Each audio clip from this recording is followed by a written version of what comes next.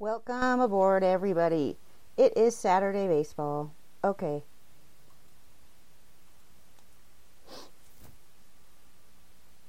Saturday baseball. I'm live. So I'm on Spreaker today and on, the normal video, StreamYard. And today we're going to talk baseball. There was so much happening yesterday. So let me go ahead and just say hi to the chat room. And Leonard, nice to see you. You're always my biggest fan.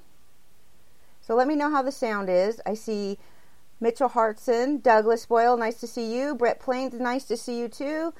Hopefully, our friend Mal Powell will come. I know George is at work today, so that's tough to make it when you have to be at work.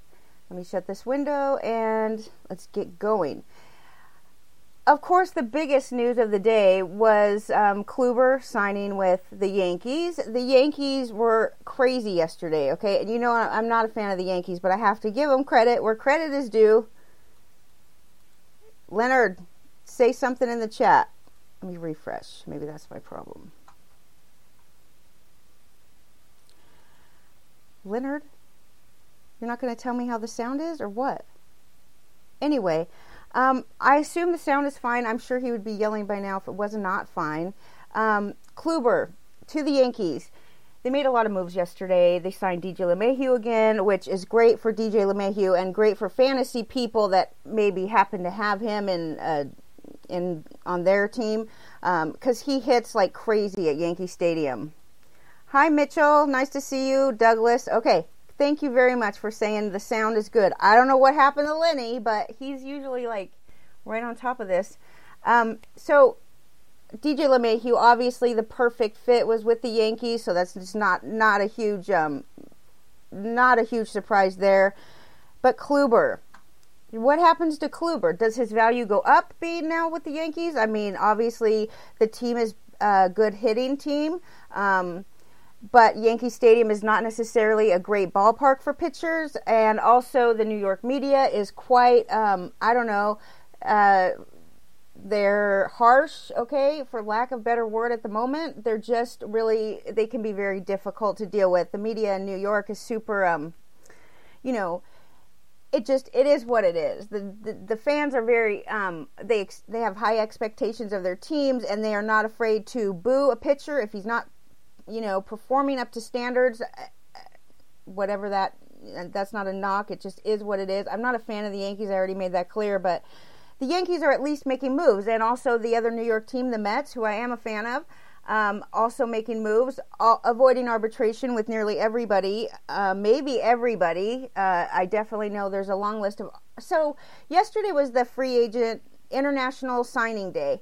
And also the day that teams had to either come to a deal, negotiate a deal to avoid arbitration or not.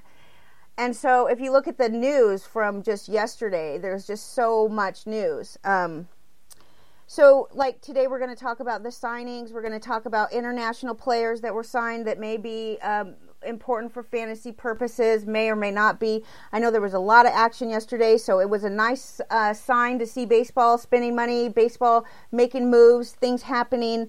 It's just nice to see that, after such a quiet winter with no winter meetings, really. I mean, the whole point of the winter meetings is to get together, talk, over drinks and have dinner, whatever. The managers get together, they negotiate in person. There's something to be said about in-person negotiating as, compared to Zoom meetings, which is ridiculous. And it's not the same. So, of course, we didn't really see much action during that period of time. But, it's looking like there's teams that are spending money. I know that Philly offered JT Realmuto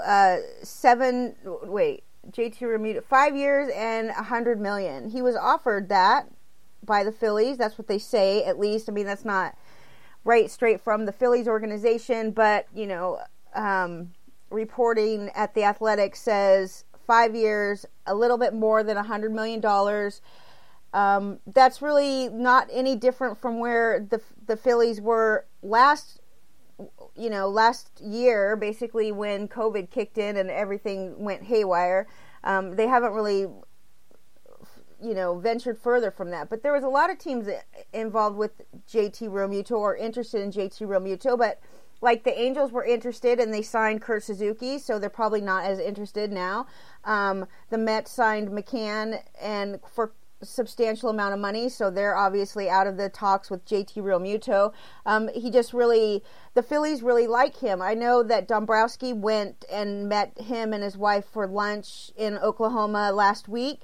They sat and had lunch and talked for 90 minutes. They didn't discuss any kind of money or anything like that. It was just like, we're in town, let's meet and get to know each other a little bit. And Dombrowski spoke super highly of Realmuto, which isn't a surprise. And, a lot of people will say they don't understand why he's worth so much money. Like, why, when you have an on-base percentage of, 310 or something like that, how are you that valuable to a team? Well, according to Jim Bowden, he thinks that JT Realmuto ranked number 1 of all the free agents. Of the top 25 players in free agency this season, he ranked Realmuto number 1.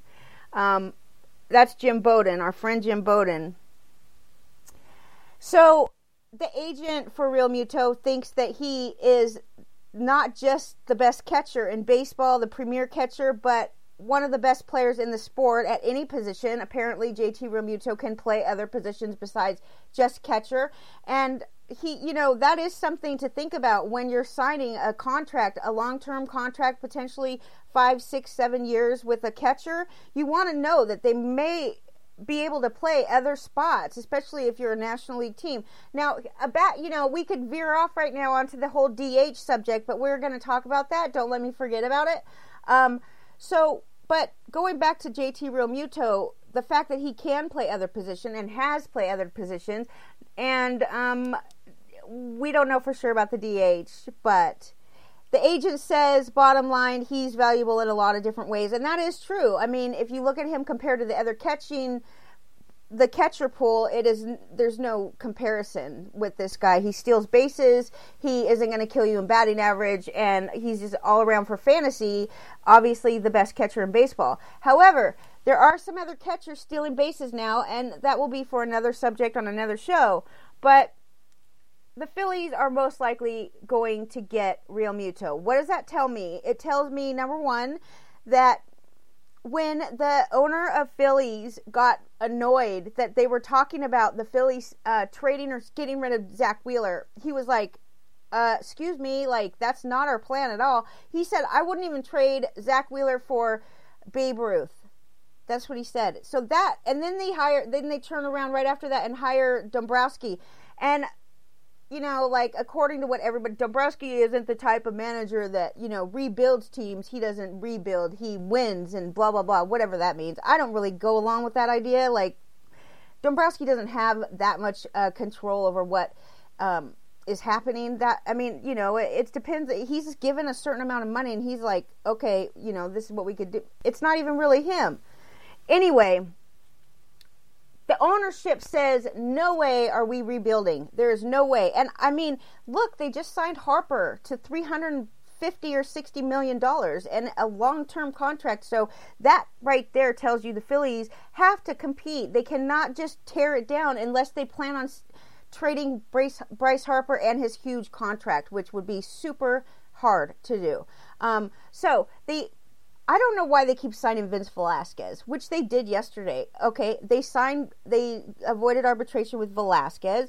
I love watching Vince Velasquez pitch.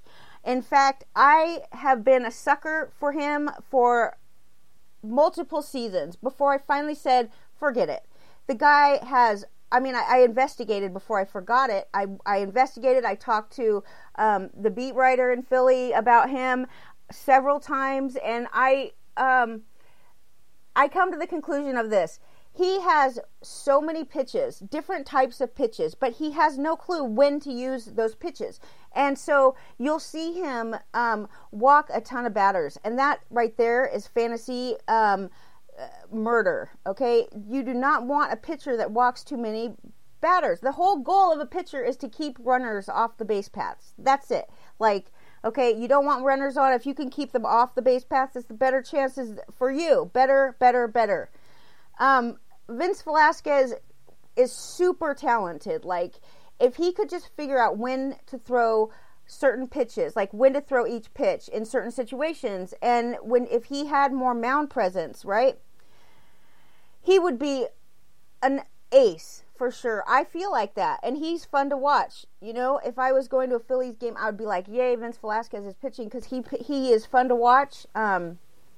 Definitely has all kinds of different pitches, all kinds of movement, like, you know, just he doesn't know when to use it. So the fact that they signed him again, and I think they paid him like, don't quote me on this, I'm not positive, but it's only a 1-year deal to avoid arbitration, but it was like, I think it's like $5 or $6 million. I don't even know why, because he would never get that in arbitration. There's just no possible way that he would get that. So regardless, back to the Phillies and the fact that they do consider themselves contending team. They are not in any sort of mood to rebuild, and that's that. So JT Realmuto is a real possibility. I would say the chances are 80% that he signs with the Phillies before the end of this coming week, for sure. So, I mean, the Toronto Blue Jays have been linked to everybody. Even Bauer. Bauer was brought up in the Athletic podcast, so I was listening to this morning. Bauer was being brought up. Everybody is linked to the Toronto Blue Jays. Now, look at the Toronto Blue Jays and look at what we're working with here. We have a team that is young and but not too young. They have their team is absolutely just enough experience with these youngsters like Vladdy Guerrero and Biggio and Bichette. All these guys, they're youngsters, but they are experienced enough to win. And I would not put it past the Toronto Blue Jays to invest in a Trevor Bauer or something like that. I just wouldn't be that surprised to see it, especially at a time when, look at the division in the American League East. The Red Sox are a nightmare. They are just a debacle. And I don't care what you do. There's nothing that you could do to fix the Red Sox for 2021. I'm sorry. I mean, I'm a fan, but look, it's not possible. Their pitching staff is ridiculous. And another thing is that one of the pitchers that went to Toronto last year, okay, was Taijuan Walker, and he was traded from Seattle to the Toronto Blue Jays. And I'm a big fan of Walker. He's like, last night he was causing so much chatter on Twitter because all of a sudden I start seeing, I'm looking through the MLB, I search MLB and I start just scrolling through the news, and Taijuan Walker keeps coming up, and it's talking about Taijuan Walker to the Yankees. And I thought, when I woke up this morning, I thought that Taijuan Walker was a Yankee this morning. It's funny because he was actually like playing along with people. He's kind of trolling on Twitter. The guy absolutely deserves some credit here. Let me tell you about Taijuan Walker. It's worth talking about right now. Taijuan, and he's not a Yankee, by the way. In fact, like one of the reasons why these fans on Twitter thought he was going to be a Yankee is because he tweeted out to Aaron Hicks, and he was like, "Yo, when are we going to go golfing?" And everybody, and he had like a dark blue, navy blue, Yankee blue background on his profile picture. It's like, okay, I mean, I know there's things that you can kind of tell about people on their social media, but that is probably not. Anyway, Taijuan Walker called the guy out. He was like, that's just ridiculous. And then he turned around and changed his background color now to Rockies purple. He is now, and he was joking about that because the Rockies fans are like, if I wake up in the morning and Taijuan Walker's not a Rocky, that would be the worst thing that could happen to him, okay? In my opinion, it would be the worst thing that could happen to Taijuan Walker is him becoming a Rockies pitcher, because obviously we know the demise of pitching at Coors Field. But I give him a lot of credit, okay, you guys. He's not young, obviously. He's been around for quite a while. He was signed by the Seattle Mariners way back when. I'm pulling his numbers up right now. I could tell you that he came up to the majors the first time in 2013 with Seattle, and he was with Seattle till 2016.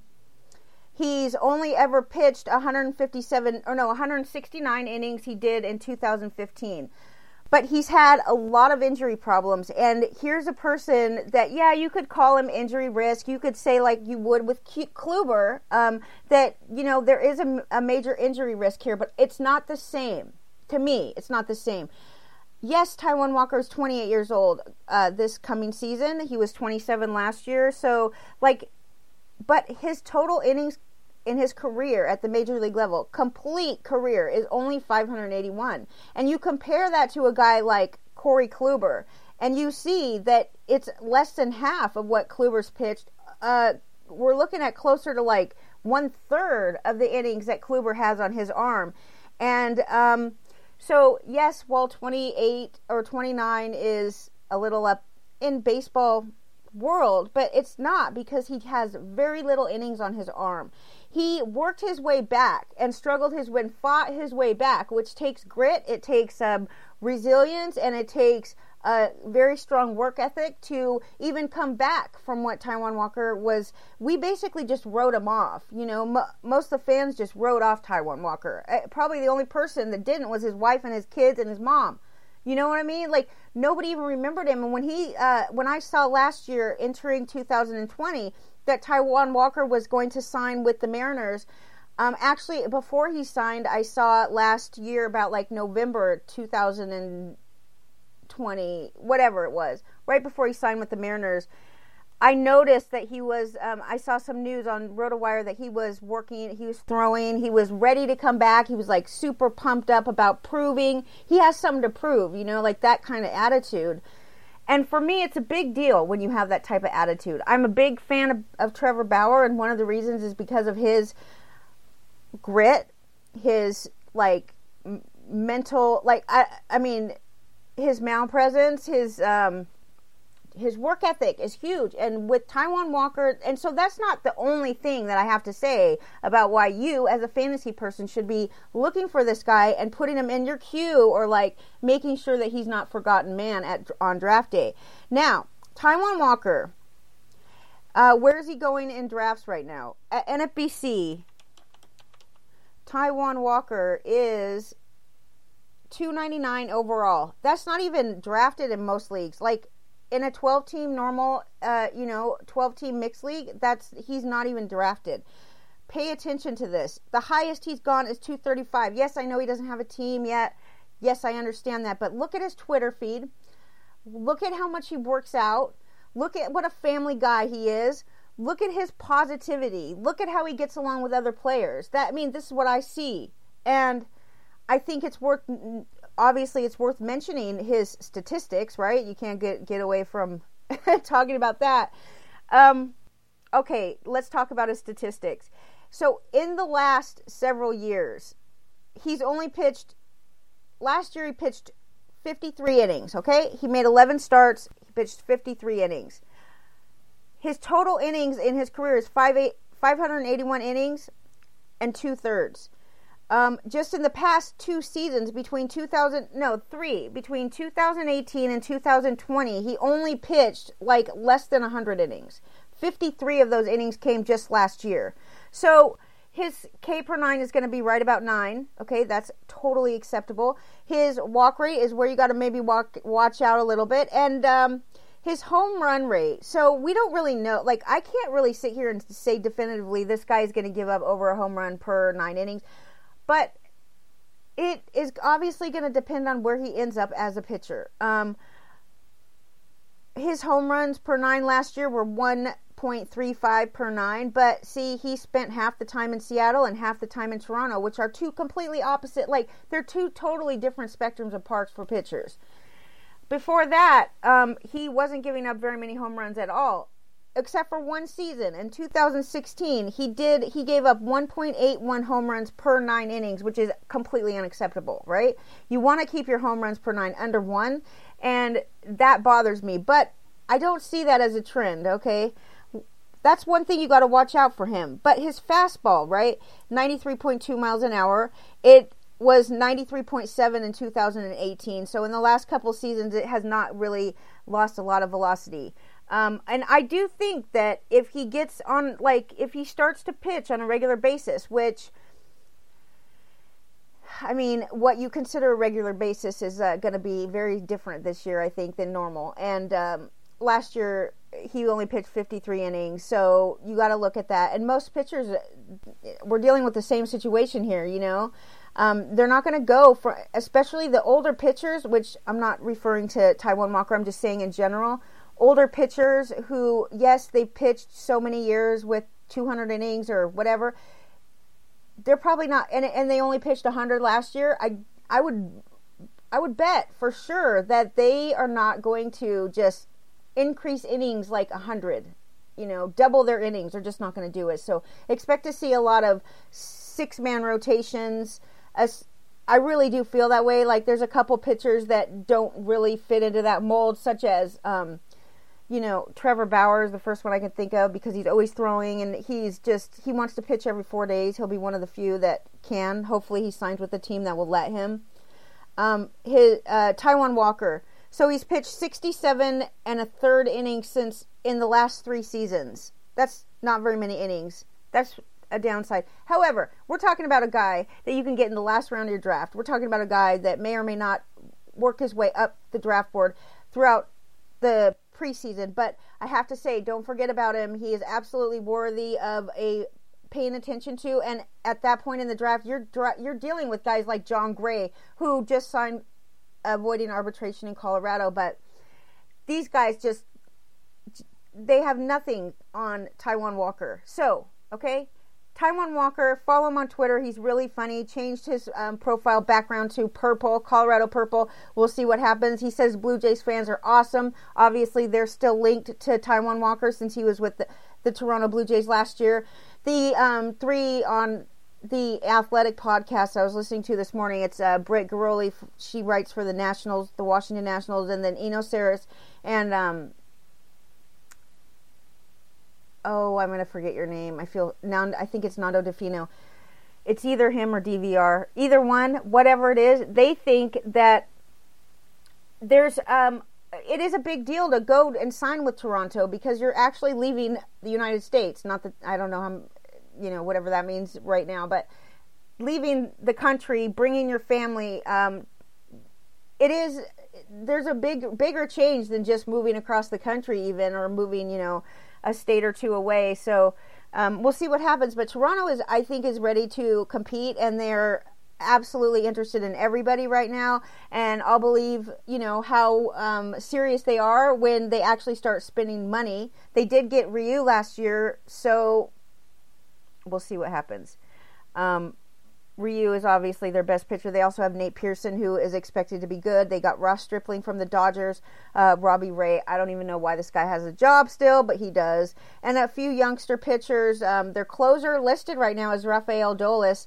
We talked about him last week on the show on Saturday Baseball, and you know, we'll see what happens. Teoscar Hernandez is a big fan favorite. I know that Douglas really likes him. He hits the ball super hard, and I don't know how he plays right field, Teoscar Hernandez. I think he's a little bit overrated right now, in my own opinion, because he's being drafted super early. Let's see, in the past month, not just the past month, but I always look from December 1st to current. Let's see where Teoscar is going. 70th overall, can you imagine? I will not. So right there, you can also get Ryu, Conforto, Strasburg, Lamet. You can get, look at Brandon Lau, man. What was once a great fantasy bargain. Brandon Lau, 69 overall. And I can't go there, but he was a big favorite of mine last year. So it's all about, you know, looking at where these players are going. And I just think that with Teoscar Hernandez, it's just a little bit too early, like, for me. Okay. Another thing, well, I'm not going to get out of order here. Okay, let's just stay in order. Let me go back to my order because I went out of the way for Taijuan Walker. Now, let's talk about the free agent signings. I said it's been a slow season. 12 of the top 50 have been signed, and 6 of the top 10 free agents are still available. Okay, that's according to the ESPN free agent rankings. We talked about JT Realmuto. Alex Wood. Now, let's talk about him for a minute. Another pitcher that I really believe you should not be overlooking in baseball, in fantasy baseball. He is obviously very rated, in my opinion, and let's see where he's going in fantasy drafts right now. Alex Wood, 596 overall. He's not being drafted. Okay, moving on. Let's talk about San Francisco Ballpark. First of all, it's the best ballpark in baseball for pitchers. Nobody can hit a home run out of there. Although, I will say, our friend that lives in San Francisco and a huge Giants fan said they are changing that ballpark around where they're moving in the fences. And what used to be very hard to hit a home run is changing. Now, I don't know what a drastic change that will be like in one season, but I do think over time, just like we saw in San Diego, the Padres Petco. Is Petco? I think it is. Anyway, ballpark in Padres, it used to be the greatest place for pitchers. Now it's average for pitchers. Maybe a little bit above average for pitchers, but mostly now average place to pitch. Now, San Francisco is changing the dimensions of the ballpark, but Alex Wood could not have signed in a better place. Now, here's a guy that comes from the Dodgers, right? He was with the Dodgers. He was also with Baltimore before that. No, where did he pitch? Is it Atlanta? Where did Alex Wood pitch? Let me go look him up. Hold on. I know Lenny hates this, but I caught him doing it the other day, so here we go.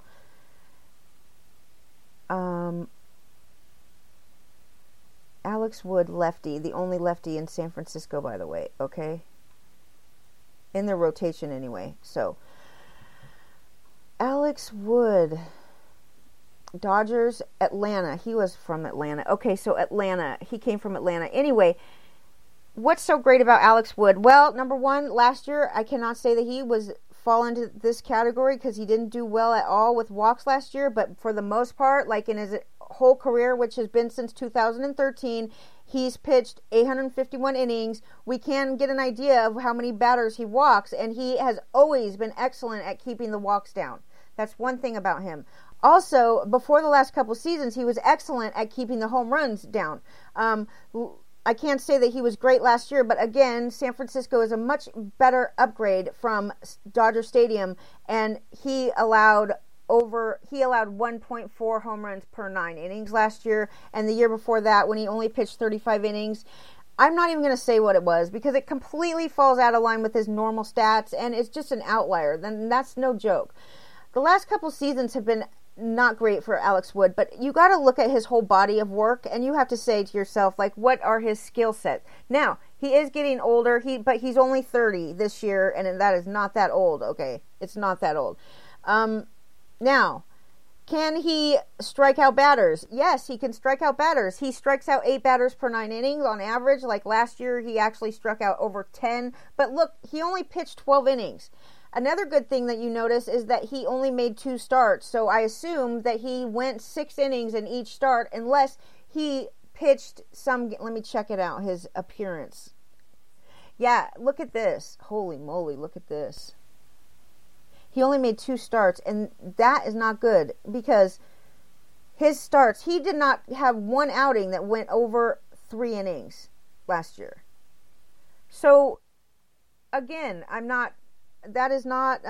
would like to see his history and his overall body of work before I make a judgment as to how deep he can go in games, because honestly, that has everything to do with the fact that the last 2 seasons have been complete outliers for him. He needs to get back on track. He needs to be working with guys that are going to help him get back on track, give him a regular job in the rotation, which they are going to give him. He's got Kevin Gausman, who I am a huge fan. I love the fact that San Francisco is willing to invest in these pitchers that were expected to be something good, and you see things in them that would make you believe that they're good, but just didn't live up to it, like Kevin Gausman. He's excellent though. I really like him. Anthony DeSclafani, another one.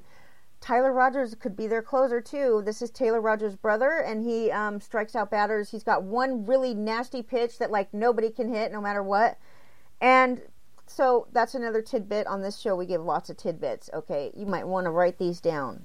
They don't go in any sort of specific order, okay? Now, his walks were out of control, but for the most part, Alex Wood Great with the walks. Great at keeping the ball in the park. Especially great in San Francisco. Definitely look at Alex Wood. He should not be avoided or ignored in drafts. And in fact, like, I would draft, and this has a lot to do with where these pitchers are going in drafts. But I can tell you that I would be more likely to have Alex Wood or Taijuan Walker on my team this year than I would Kluber.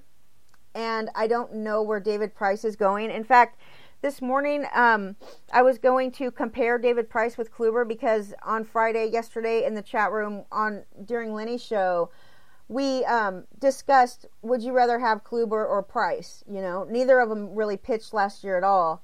And they're two veterans and that were once very good, both of them. And so I was going to compare these two. I know that Douglas is a big fan of, well, maybe not big fan, but definitely keeping David Price on his radar going into 2021. Let me check with the chat room and see how everybody's doing. Hi, everybody. Malpal's here. Hi, Matt Hooper. Nice to see you. A few guests are here. Price is a wild card for sure, and you just never know what you're getting out of him. And the thing about Kluber is, like, I'm going to pull up David Price's numbers because I already took notes on Kluber. I even have a table where I have, like, Price and Kluber right next to each other. I was going to put all their information in, but I just ran out of time, so I got sidetracked. You know how it goes. He's 35. Kluber's 35. Let's look at this. Let me pull up Kluber here. Let's talk Kluber and talk David Price. We're moving on from that. So Kluber, okay, is pitching at Yankee Stadium. I looked up his stats at Yankee Stadium with this handy tool called StatHead at Baseball Reference at stathead.com. If you subscribe to the StatHead, you can get like so many different tidbits. It's unbelievable that you could find so much. Anyways, that's just a shout out to StatHead. We don't get paid or any of that. There's no advertisements here, just only what I like and what I use, and I will share with you those things. At Yankee Stadium, Corey Kluber, it has a 2.25 ERA. That's pretty good. But here's the thing about Corey Kluber. You know, in the last couple seasons, he's barely pitched. I mean, he's 35 years old, same age as Price. He's got 1,342 and 2/3 innings on his arm over his career, and that's just at the major league level. It's not counting any of the minor league, innings. And 1 inning last year for Texas, and the year before that, he barely pitched at all. So he's pitched like 36 innings since 2018. Now, obviously, before that, he was over 200 for 5 straight years, and you kind of know that. I mean, with Price, too, you really can say the talent, you know what you're getting as far as ability. But you got to take the age into consideration, and you also have to be very serious about considering the injury risk that you have with Kluber. Last year, he had a grade 2 tear in his it's called tears muscle. It's in his right shoulder, which is always bad. And I think he had Tommy John surgery before that, but there is definite injury risk with him because we have not seen him even work his way back from significant injury, not yet at all. If you've seen a pitcher work his way back from a tough injury like a Tommy John or any kind of injury with their elbow or their shoulder or their arm, you know that at least they have the ability. But these are career-ending injuries in some pitchers, and Kluber, there's not a lot that you could say bad about Kluber. I mean, he's only allowed 1,165 hits in 1,300 innings. That's always good to see that. He struck out 1,462 batters in that many innings. So he strikes out more than 9 batters per 9 innings. His fastball is losing velocity. Like, in his last full season, in 215 innings, I believe it was 2018, he had a 92-mile-an-hour fastball. 2019, it was 91.6. And it maxed out in 2014 at 93.2 miles per hour. So it's never been like crazy high velocity with Kluber. But it's definitely going down. And you can definitely see that and what does that even mean? Like, I don't even know for sure that it's going down like substantially because he has not been healthy. And obviously the velo is not going to be there if he's not healthy. So we haven't even seen him be healthy since his velo was 91.6 or 92 point, right around 92 miles an hour. We haven't seen him healthy. We don't really know what his max velo is. Although you can assume it's lower than it should than normal because he's 35 years old, and that's going to be the same exact thing with David Price over here. Let's look at David Price. What do we got? Number 3 for the Dodgers. Now, do you think that David Price has a better ballpark than Kluber does now? Because the Yankee Stadium is, it's just not really a pitcher's ballpark, okay, to say the least. But both of the rotations are decent. Like, obviously the Dodgers have a better, in my opinion, the Dodgers rotation is better than the Yankees rotation, but the ability for these offenses and these batting orders to score runs is there for sure for both teams. Obviously, these are two teams that have like the best run support in baseball, and you can count on it. Okay, now let's talk about David Price. He has more of a consistent number of innings pitched over the last couple seasons, but he did not play at all last year. We know that. However, is that going to affect him horribly? I doubt it. He has a lot of innings on his arm. He over 2,000 innings, okay, on his arm since 2009. Over 2,000. Like, that's not good. He's actually only 34, so sorry, David Price. You have a lot of innings on your arm, way more than Kluber, even like 500 more innings than Kluber. Okay, he also walks, like, you can't count on him to keep the walks down as much as Kluber, but it's not horrible. It's not a walk problem. He's under 3 walks per 9. Okay, so it's not a walk problem. Now, his strikeouts are good. They're probably better than Kluber's. I would expect him to get a better strikeout percentage than Kluber. He strikes out in 2019 when he was in Boston. He struck out over 10 per 9, almost 11, 10.73 strikeouts per 9 innings. I mean, he's always striking out more than 9. That's what he does. Okay, now his home runs. Here's the other thing. He has 0 experience in Dodger Stadium, and I'll take that back. I don't know that he's never pitched at Dodger Stadium, okay? But if he did, it wasn't for the Dodgers. It was for the Boston Red Sox or the Tampa Bay Rays or whatever it may be. It was not for the Dodgers because he hasn't even pitched for the Dodgers yet at all. We don't know how much he's been working out, like off, this whole season that he took off, or how much he's obviously in LA, so he's probably working with the pitching coach. I would assume that they've gotten to know each other a little bit by now, but that matters.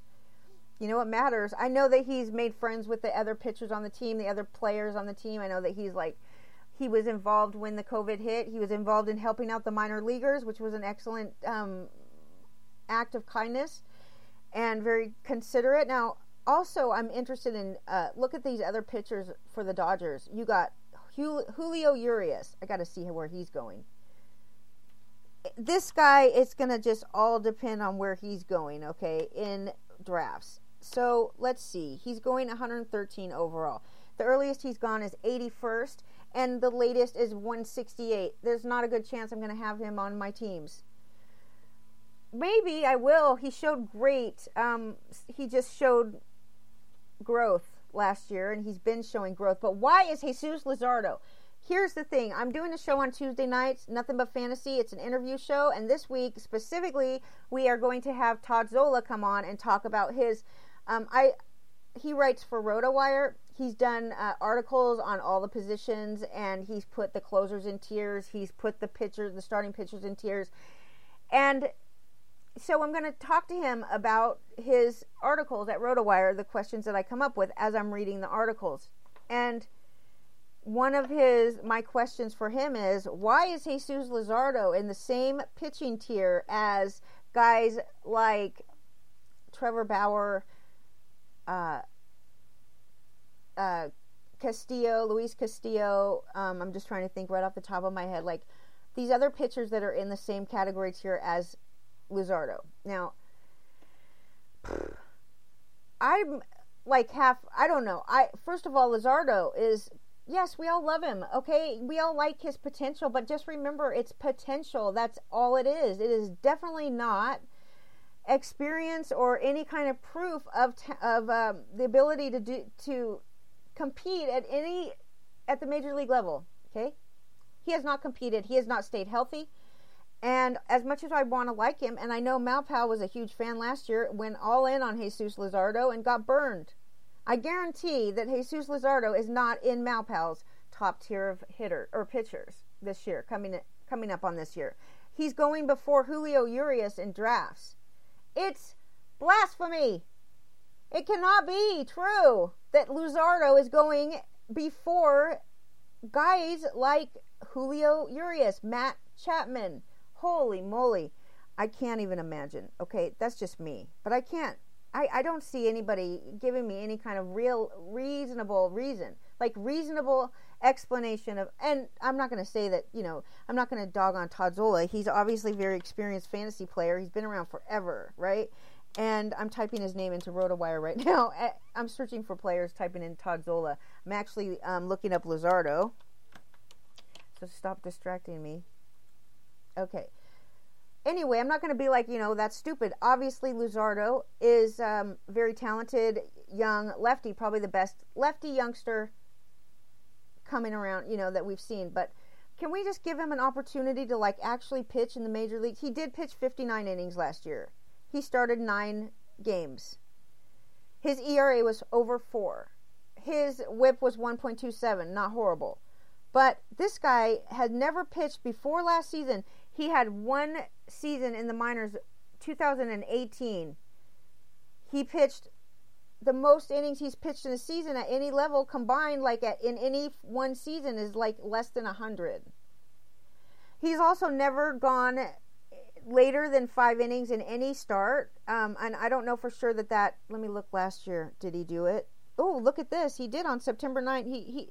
He was actually pitching pretty late in games, so I'll take that back. But entering into last season, I remember one of the things that I noticed about him is that his history was that he would only pitch 4 or 5 innings max in his starts. Okay, that's changed. He went 6 innings, 7 innings, 6 innings. So definitely feasible that he can at least get deep into games. But he's just talk about inexperienced. That's the bottom line with him. Still, just too young. 22 years old last year. 23 going into this season. I'm not sold on that, okay? Now, on the other hand, you have Mr. Urias here. He's only 25. Actually, let me look. He'll be 25 in August. So he's 25 this season. He'll be 25. But, just he's got a little bit more experience. I can trust him a little bit more. And he's going after Luzardo. So let me see what Malpal and friends are saying about Luzardo in the chat room. Luzardo wasn't awful, but was he? Hey, Big Al, nice to see you. So nice to see you. Thanks for joining us this Saturday morning. Very fun stuff. Jeff Hoffman, nice to see you. I know Lenny bosses you around trying to make you come to the chat room, and I know you're not that huge of a fan of baseball, and I would never be offended if you didn't show up, but thank you for coming and saying hi. It's nice to see you. Okay, back to the notes. Let's keep going. I'm just blabbing. It's 10 minutes I have to be an hour, but we still have more stuff to talk about, believe me. More stuff. So Kluber or Price? I don't know. Let's look and see where Price is going in drafts right now.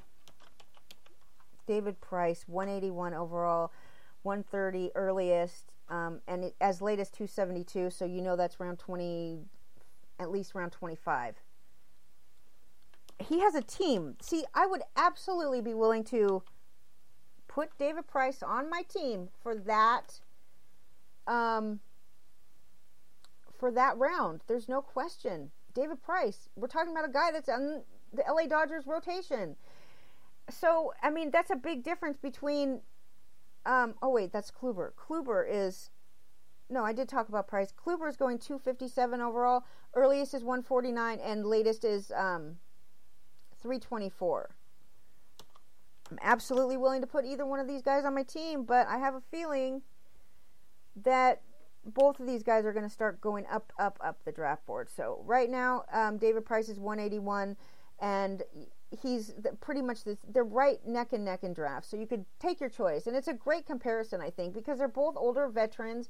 Obviously, David Price has the lead right now. He's got the edge because he has a team that's a very good team, and well, obviously Kluber has a team too.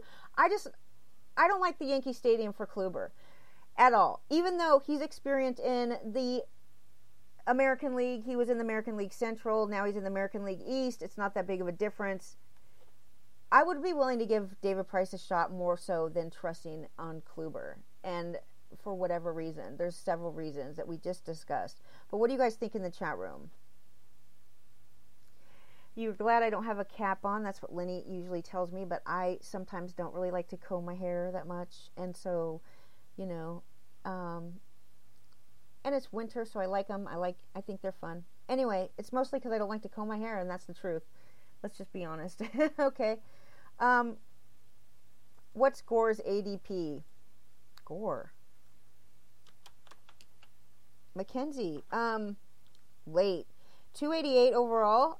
Okay, Mackenzie Gore. So big Padres fan in the chat room here. And 288 overall in the month of December and up to current. And it's 186 earliest and 399. He's gone as late as 399. He's been drafted in all 66 leagues. Well, let's see. The number of times drafted. Number of picks, 66. Everybody has 66, so there must be 66 drafts that have taken place. Everybody's been drafted. Mackenzie Gore. Wow, that's pretty late. What do you think of Gore? He could be very good. Also, another question that I have for Todd Zola, if we're talking about the Padres, is he definitely believes that Chris Paddack is coming back. Like, he definitely believes that Chris Paddack can return to what he did. And what we don't know for sure if Chris Paddack was just really good one year, or if he, you know, can actually be that type of pitcher again, or maybe the league figured him out. Maybe. But Todd Zola believes in him because he has him up in a very high tier. He's, you know, Chris Paddack, another thing, 140 innings in 2019. He was very good. Then he just, in 2020, came back. I had him on a couple teams. Last year, he was a big disappointment because of where you had to draft him. And his ERA was almost 5, and it was just not that great. So he started 12 games. Gore burned me because you should not be drafting Mackenzie Gore last year. That's the problem with prospects. You cannot draft prospects. If he burned you, that's because you had him on your team to begin with. And that was a risky move for that. But maybe you drafted him before this whole COVID thing happened. And, you know, even then, I just wouldn't. Mackenzie Gore he's not even in the majors. No major leagues. No nothing. No AAA. 124 innings completely in his entire career, Mackenzie Gore. He has 0 experience at the major league level. Also, what's so great about him? His ERA is not that great. At AA, it was over 4. His WHIP was over 1.3. So what is it about Mackenzie Gore that we love so much? And you could say, you know, all day long that he's got the stuff. I'm sure if I read I'll read his outlook right here. I'm sure it's like, oh, he's got the best stuff. What is stuff if you have no command? What is it? Like, it says he's a lefty, okay, Mackenzie Gore, and I did say Luzardo, but I still think Luzardo at this point in time is much better lefty, youngster than Mackenzie Gore. Not that I don't think Gore is good, but I don't see any reason why I would think he was that good. He gave up 3 home runs in 21 innings at AA, and he walked 8. In 21 innings, he walked 8. 3 home runs. That's horrible. The year before that, he pitched at high A, 79 innings. He struck out 110, so that's excellent. His velocity, wait, let me guess, his velocity is probably like 100, right? Let me take a look. I don't see his fastball velocity on here yet. He's got to make it to the majors. It says that the Padres didn't promote him because they wanted him to debut in the rotation, not in the bullpen. So, okay, that's a good signal. Debut in the rotation? Okay, so do they plan on bringing him up at the beginning of the season? I doubt it. They're still not going to bring him up until he is under contract for an extra season. That's my opinion. He's only 21, so why would they bring him up at the beginning of the season? So it's odd that they're blaming not bringing him up on the fact that they want him as part of the rotation. What, was their rotation so stacked that they didn't have any room for him? They had actually, it is pretty stacked. They didn't have Yu Darvish last year, and they did have Lamet, who was excellent. Clevenger is, both of these, Lamet and Clevenger, are out right now, and those two are, I would say, big red flags for pitching. If you're drafting soon, I would not be drafting. Obviously, you're not drafting Mike Clevenger, but Dinelson Lamet either. I don't know what's going to happen, but Yu Darvish, number one, okay. The Padres are going to be a great team. Look, you can't, in my opinion, you should never, ever invest in prospects in your draft. That's just me. But over and over and over and over and over and over, it's like one of those things that just keeps going the same over and over every year. We hype up these prospects, okay? A couple years ago, it was Vladdy Jr. Everybody loved Vladdy Jr. They loved him so much that they were drafting him in the 4th round, okay? Heading into a fantasy season where we didn't even know if he was going to be up in the major leagues. It is so risky and albeit exciting to draft these youngsters because there is a level of excitement, okay, when you're dealing with guys like Vladdy Jr. and we say, oh, this is a talent, a generational talent. Like, generational talent is that's one of the buzzwords that you hear. But here's the thing, Vladdy Jr. did not work out the first season for fantasy owners. What do they do the next season? Now they're on to the next big thing, Mackenzie Gores and such. Okay, what happens now? Vladdy Jr. is a forgotten man in fantasy. Now we're moving on to the new youngsters, the new exciting potential stars of baseball, generational talents, and we forget about the guys like Vladdy who have actually, now are at the point where you would say he has a much better chance of breaking out. We forgot about him. Like, I know we didn't forget about him completely, but we forgot about him for the most part. We're not drafting Vladdy Jr. in the 4th round. Definitely didn't draft him in the 4th round last year. It was the year before that all the hype was. Now, okay, I'm always about, yes, draft a prospect if he's last year's prospect. Draft him in the 28th round.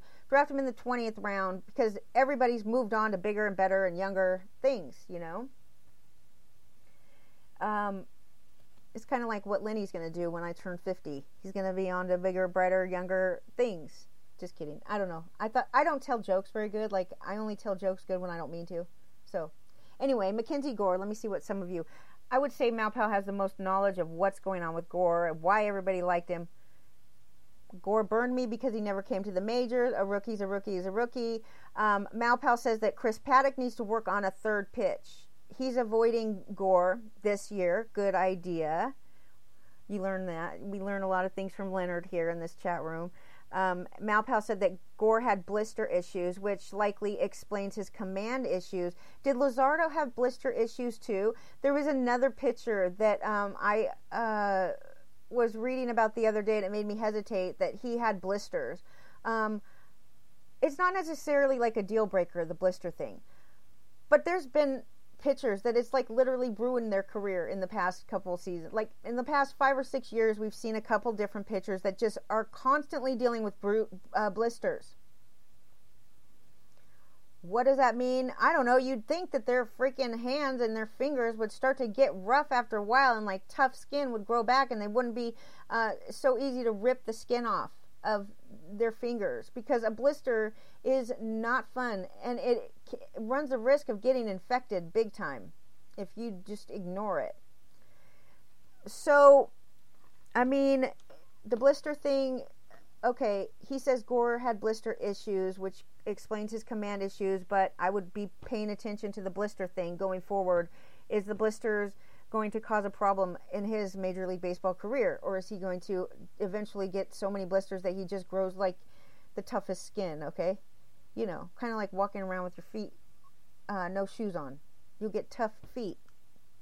They won't be so sensitive. Then you could walk around anywhere with no shoes, but don't recommend it. A gorilla. 2 gorillas at the San Diego Zoo have COVID, by the way. I just thought I'd throw that in there because, I was reading about the Padres, and I see on the side another thing. The 2 first animals that have ever transmitted COVID or gotten COVID who knows where it came from. Obviously, it came from somewhere. But one of the gorillas is older gorilla, unhealthy, and then so he's probably not going to make it, but maybe the other gorilla will live. They have him on a regimen of drugs, treatments.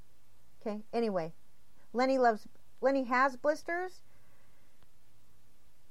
You have no screw. Yeah, the gorillas. Okay, so we're pretty much like done with that, but I do have something to say about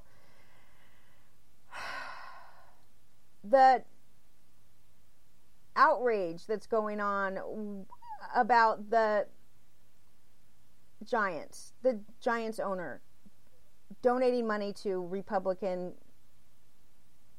political candidates or whatever. And the cancel culture that we live in is something that every single one of us needs to pay attention to, because you cannot, I've been saying this for a long time because I've been watching it happen. And I promise you, don't try to deny it that it's happening. And it may be okay that canceling somebody that you don't agree with, aren't bothered by that. I understand that, okay? But take a few minutes and seriously consider what happens when you cancel discourse between people and the ability to share what's on your mind. And honestly, not only that, but if you're honest about the situation, you could take a look at the two sides politically and you could see that it's okay for one side to incite violence, to loot and riot and destroy buildings and ruin businesses and livelihoods of many black communities by the many black business owners, many black community members, all in the name of Black Lives Matter. It's okay to donate $200 million to Black Lives Matter when the money is going straight to bail out criminals for looting and ruining innocent people's stuff. It's very scary when it gets to a point where one side is accused of violence, even though no one person died, and that one person that did die at the Capitol building, that's their own decision to climb through that window. And then, so the reason that they died was for making a bad decision.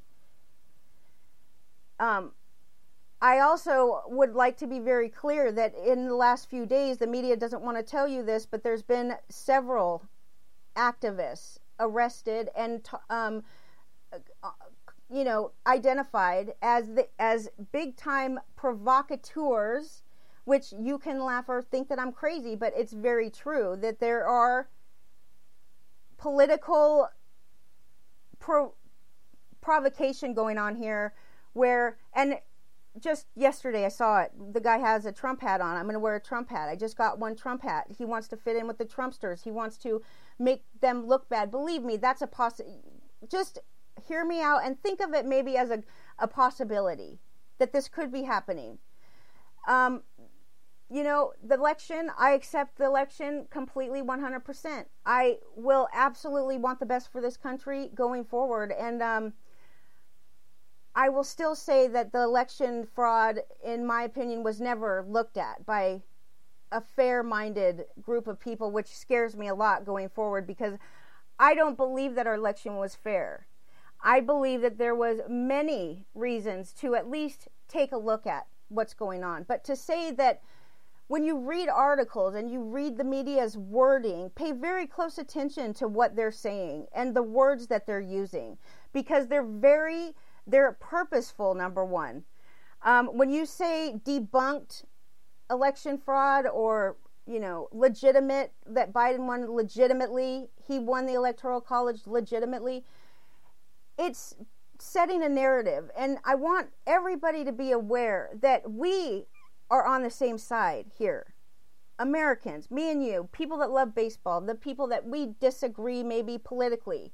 Maybe we donate to different types of people, but we all are Americans, and it is time to band together and to realize that the media and these ideas that it's not okay to have conversation anymore is completely, it's, if you don't have conversation and you don't have discourse with each other, what happens? It allows any kind of corruption to completely blow up And it's, if you only get to hear one side of the story, then you worry that they're only telling you what they want you to believe. And one of the most beautiful things about living in this country is the ability to say and speak your mind. Just be careful of that, please.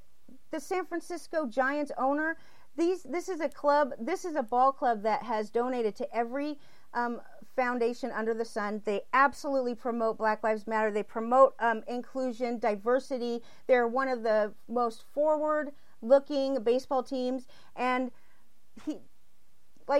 look on Twitter, they're being canceled and outraged. Everybody's outraged because the owner donated to the Republican Party. Be very careful of that. Be very careful of that. That is very scary, because even though it's not happening, it's only happening to one side right now, but it will happen to everybody if we allow it to continue like this. That's it. I wish that I wish there wasn't so much cancel culture going on. I wish that people just didn't absolutely hate each other and make judgments on people just for believing in things. I don't think we even believe different things. I think we just have different ways of going about getting those things. And we have to be able to work together.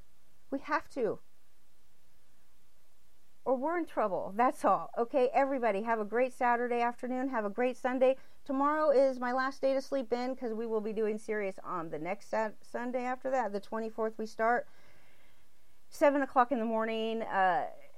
That's hella early, but anyways, I'll be sleeping in tomorrow. Douglas, hopefully you'll be on tomorrow, maybe. That would be on at 5:30 if so. And then, of course, George is always a fun show at 6:30. Monday night, let's see. Tuesday night, we have me doing an interview with Todd Zola, Nothing But Fantasy. We're going to be talking fantasy baseball, 7 o'clock p.m.